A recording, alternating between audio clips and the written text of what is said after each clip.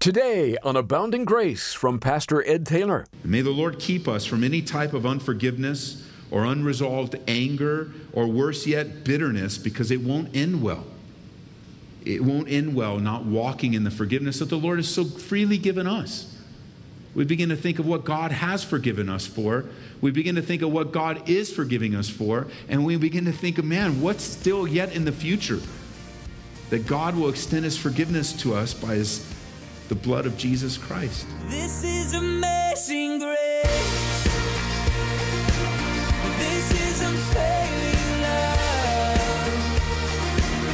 That you would take my place.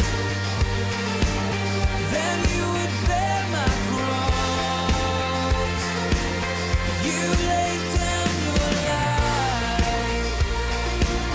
That I would be set free.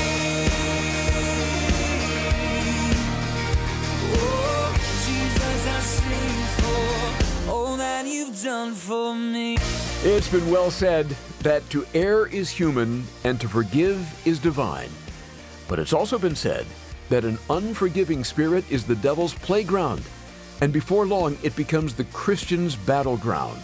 Welcome to Abounding Grace. We're about to continue our study of 2 Samuel as we take a look at chapter 15 today and Absalom's manipulative rebellion. We'll learn, among other things, why we're to forgive rather than harbor bitterness. Here's Pastor Ed Taylor.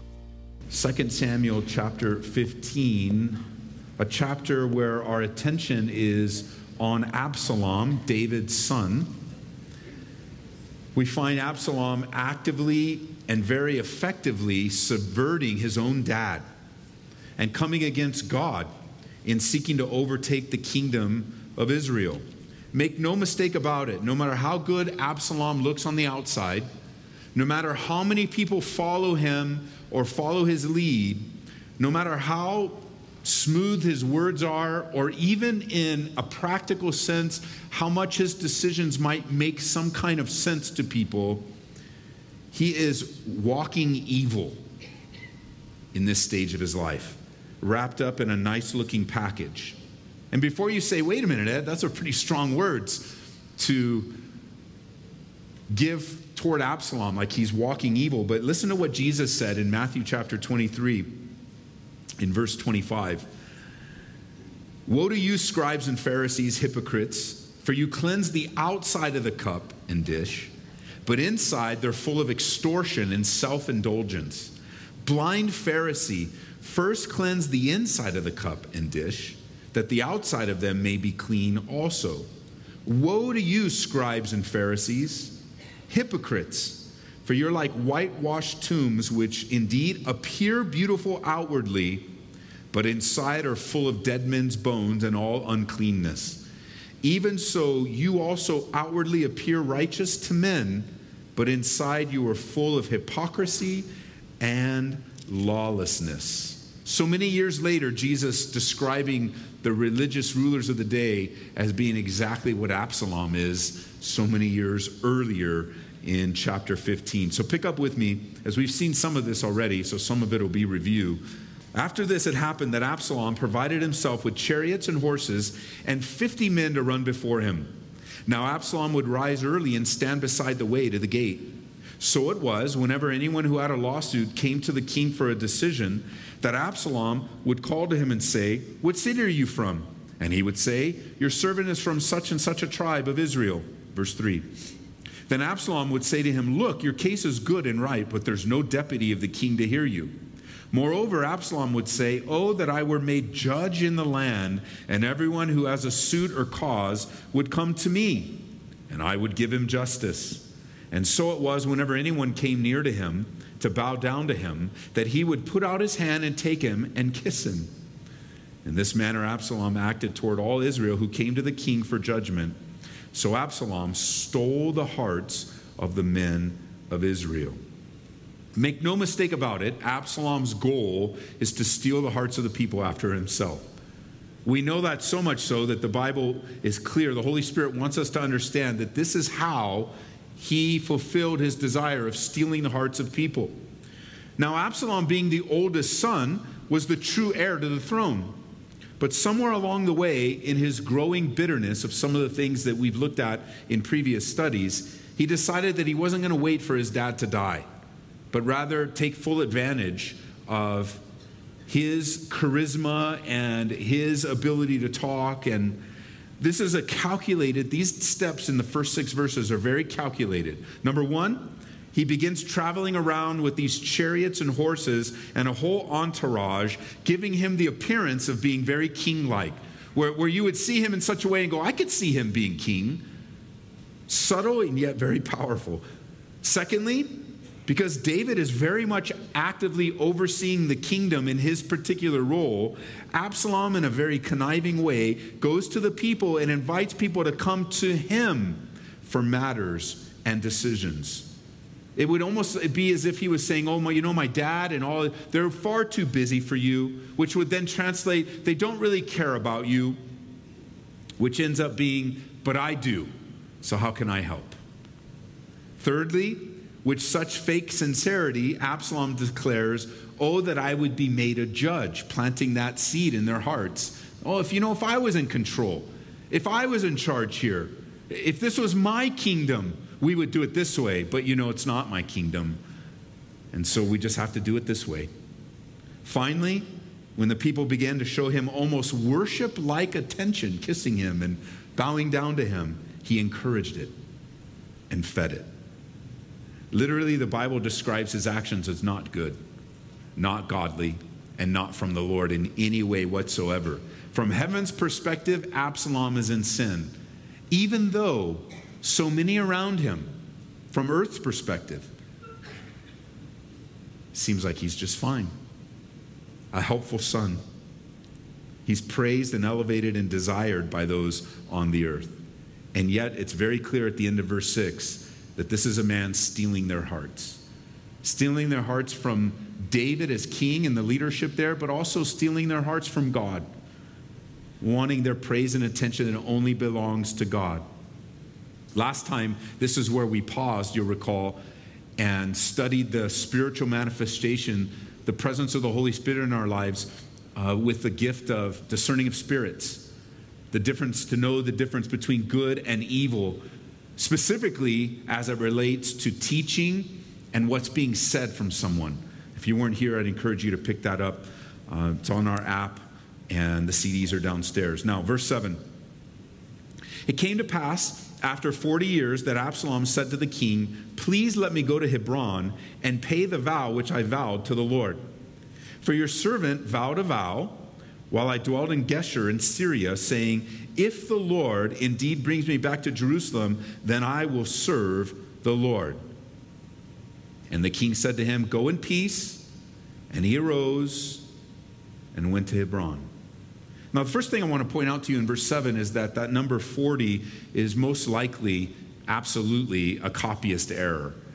It should be 4. In most manuscripts, it's 4. In the ones here, it's listed as 40, but it's actually just 4. 4 years have passed. And Absalom's rapid success at influencing the minds and the hearts of the people actually speak to us of a type of a coming world leader known as the Antichrist, who's going to so quickly win the hearts of those that are on the earth during that time. Really, at the very beginning of the Great Tribulation period, he signs a covenant with the nation of Israel and brings some kind of pseudo-peace to the world during that time. And he just wins the world over at a time where the rapture causes such a cataclysmic change on the earth. And people are looking for hope and looking for help. You can jot it down in 2 Thessalonians chapter 2, verse 3. It says, let no one deceive you by any means, for that day will not come unless the falling away comes first, and the man of sin is revealed. In Revelation chapter 13, verse 3, John writes, I saw one of the heads as if it had been mortally wounded, and his deadly wound was healed, and all the world marveled and followed the beast. It's an amazing study. I know some of you men that are in the men's study on Saturdays are going through the study of Revelation, and there'll be such widespread deception that even Israel will agree to it to serve their own purposes. Now here in verse 7, though, with Absalom, continue to watch his steps of gaining the hearts of the people. Very calculated, which evil often is. Absalom has been lying to the people, and he takes the next step and lies to his dad. But why does he need to lie to his dad? Because we looked at previously, if that was his desire was really to reconcile, if his desire was really to make things right, then there'd be no deception, there'd be none of this manipulation. And there certainly wouldn't be this lie. The purpose of his lies is to continue the manipulation, continue to draw people after himself. He's manipulating now his own dad. Let me show you why. Number one, with his dad agreeing to these requests, anybody that asks, he could say, my dad gave me permission. Which his dad doesn't see any of this. Think of his dad, but also think of his as the king. He doesn't see any of this yet. It hasn't been revealed to him. He's heartbroken, David is, over the separation with his son. He's heartbroken with the reality of what's happening in his family. He's suffering the consequences of forgiven sin. And I don't think he is at his spiritually strongest. I don't think he's at the cutting edge of his life. Very prone to being taken advantage of. And now by asking his dad and lying to him, he could say his dad said yes. Not only that, but secondly, with his dad's permission or seemingly permission, he would have the way prepared for him so that people wouldn't fear him in these greater steps that he's going to take. Thirdly, it gives him credibility. With hundreds of people in David's administration, the guys that are serving with David, the guys that are noticing the weakness in David's life, the guys that have been serving with him for quite a while. And now Absalom's going to need the cooperation of at least some of them, and this would give him some credibility that he doesn't have. And then finally, there's a spiritual twist to this, as often evil has. And because this feast was connecting to fulfilling a vow to God, then Absalom, in rank rebellious sin, could appear to be very spiritual. Well, look at him. He's fulfilling a vow. Look at him. He's submitting to his dad. Look at him. He's keeping his vows to the Lord. This is the same guy, just a few verses, where his hands are being extended and he would take him and kiss him as they're bowing down to him. Notice verse 10. Then Absalom, the very righteous man, sent spies throughout all the tribes of Israel, saying, as soon as you hear the sound of the trumpet, then you shall say, Absalom reigns in Hebron. And with Absalom went with 200 men from Jerusalem who were invited, and they went along innocently and did not know anything, very much like David. Then Absalom sent for Ahithophel, the Gileonite, David's counselor from his city, namely from Gilo, while he offered sacrifices, and the conspiracy grew strong, for the people with Absalom continually increased in number. Now remember, David, he ruled in Hebron for the first 7 years of his kingship. So Hebron has a very close relationship, not only with the family, but also with Absalom. It's Absalom's hometown. And this is the place where he announces his leadership. And it's working, according to verse 12, because Absalom continually increased in number as his conspiracy grew strong. And this was a bold strategic move on his part, as he's taking these steps where not only does he declare himself, I think there's time going on here, of course, travel time and preparation time, but here he is declaring himself to be king with all of these people here that are innocently following him. But don't miss verse 12, as Absalom sent for Ahithophel. Ahithophel was David's close confidant, his counselor. David would describe that they would share sweet counsel together. It would be as if someone went after your absolute best friend and tried to turn them against you. That's what Absalom is doing here. It's not enough that he lies. It's not enough that he's messing around with people's lives. It's not enough that he lies to his dad. It's not enough. He wants to bring, not enough to bring all these innocent people into it, but now he wants Ahithophel. And he knew his dad valued. I mean, that was a blow to the heart of his own dad. Straight to the heart. Going after his best friend. And I know that Absalom knew his dad valued Ahithophel's counsel and friendship even after his sin, David's sin with Bathsheba. There had the appearance with Ahithophel that things were okay or getting better. Ed, why does that make a difference, Ed? Why do you bring Bathsheba into this? Well, Ahithophel is related to Bathsheba. Ahithophel just wasn't David's right-hand guy in spiritual matters, sharing sweet counsel together. He was also the grandfather of Bathsheba. And the sin that David committed against Bathsheba was also a sin toward Ahithophel. Ahithophel knew of the great injustice that had taken place by David. And this was another weakness that Absalom becomes a type of the enemy here. Walking evil personified. Taking advantage of all the weak areas in our lives, looking for an open door, looking for a way to get in. That's why we have enough weaknesses in our own lives, guys, that we don't have to open the door for the enemy ourselves. We don't have to open the door, whether, as J. Vernon McGee used to say on the radio, he'd say the eye gate or the ear gate. How careful we need to guard our eyes. We don't need to give the enemy any kind of open door in our lives that our weakness of our humanity already does. We need to be so careful of what we listen to, what we watch, where we go with our feet. Those feet, by the way, as we're getting up in the morning in the spiritual armor of the feet that are shod with the gospel of peace, the good news. We don't want to give the enemy any opportunity as we're mulling over things in our minds and not committing them to the Lord. Ahithophel, I believe, the text doesn't really say, but considering all of the pieces together, whether this is absolutely true for Ahithophel or it's an extension and application for us that is absolutely true, I believe that it's very important for us to walk in forgiveness. A lack of forgiveness in our lives is diabolically dangerous. It puts us into the hands of the enemy in our lives, prone to being taken advantage of, as Ahithophel is here. Now, I'm certainly not removing his responsibility of his own decisions, but not fully forgiving David for what happened with Bathsheba, his granddaughter, no doubt led to this opportunity. When we walk in unforgiveness, we allow bitterness to take root in our hearts and our minds and our souls. As we've learned in Hebrews chapter 12, verse 14. Why don't you turn there? We haven't turned at all. Turn with me to Hebrews, all the way to the back, so you can see this in your own Bibles.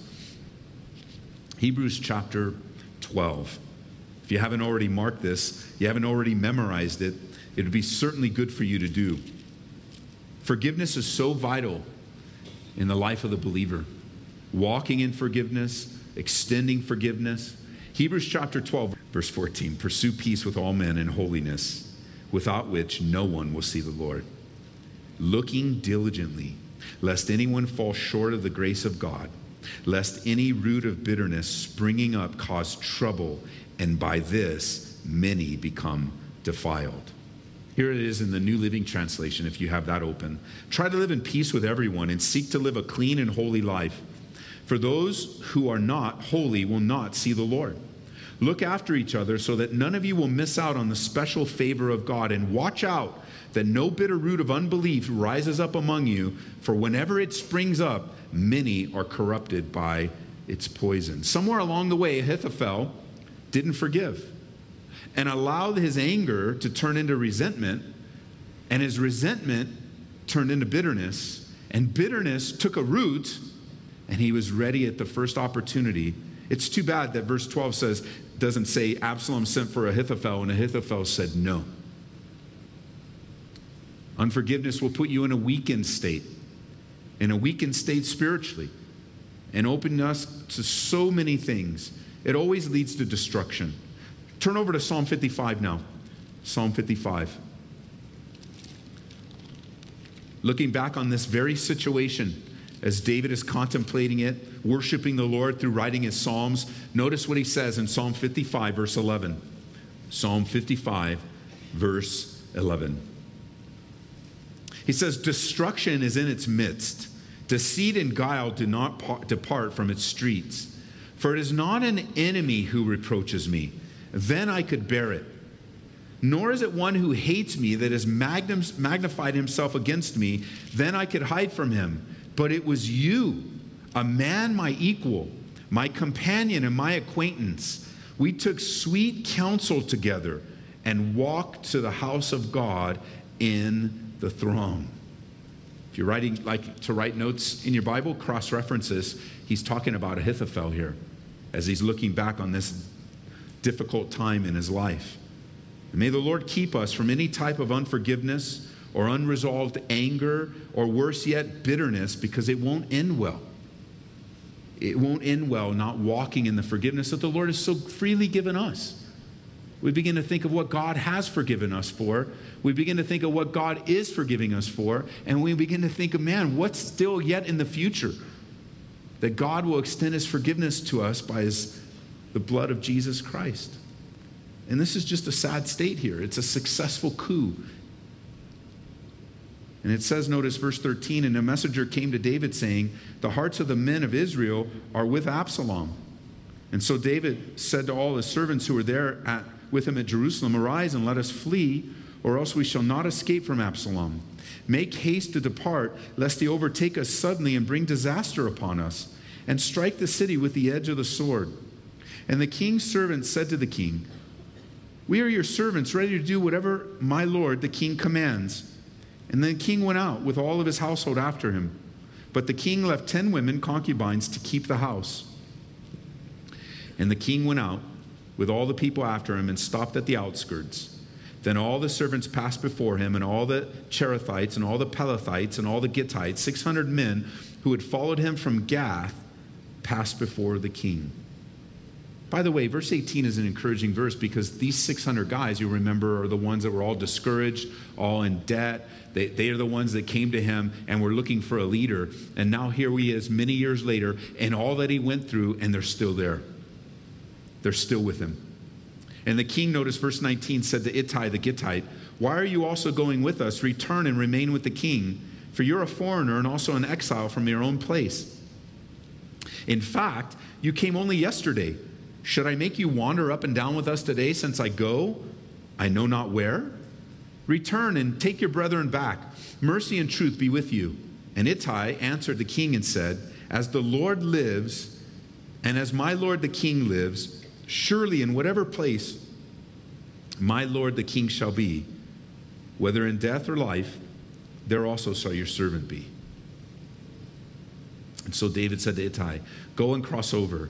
Then Ittai the Gittite and all his men and all the little ones who were with him went over. Ittai is a man that is worthy of being emulated. His loyalty and commitment to David is something that's very sweet. He stood by David even if it meant he would lose his own life. Wherever you go, David, I'm with you. I don't care if you don't know where you're going. I just want to go with you. What an admirable quality there. And God help us to be such loyal, committed people. This is Abounding Grace, and you're listening to a message from pastor and Bible teacher Ed Taylor. Simply go online to hear it again at aboundinggraceradio.com. Again, we're at aboundinggraceradio.com. Our podcast is available on most of the major platforms like Stitcher, Spotify, Apple, and Google. Search for Ed Taylor to start downloading our podcast today. And if you haven't already, download our free app. Again, just search for Ed Taylor in the App Store or Google Play. This is a great way to take in a steady dose of God's Word. Here in the month of June, we've picked out an excellent book written by Chuck Smith called Faith. As the title would suggest, this book is all about faith and the key to a successful Christian life. Pastor Chuck explains how faith takes you by the hand and walks you from one level of maturity to another. Using examples from the Bible and illustrations he's gleaned from the ministry, Pastor Chuck lays out a strong case for faith. We'll send you a copy with our thanks for a gift of $25 or more to Abounding Grace. Just call us, 877-30-GRACE, and ask for Faith. Again, 877-30-GRACE.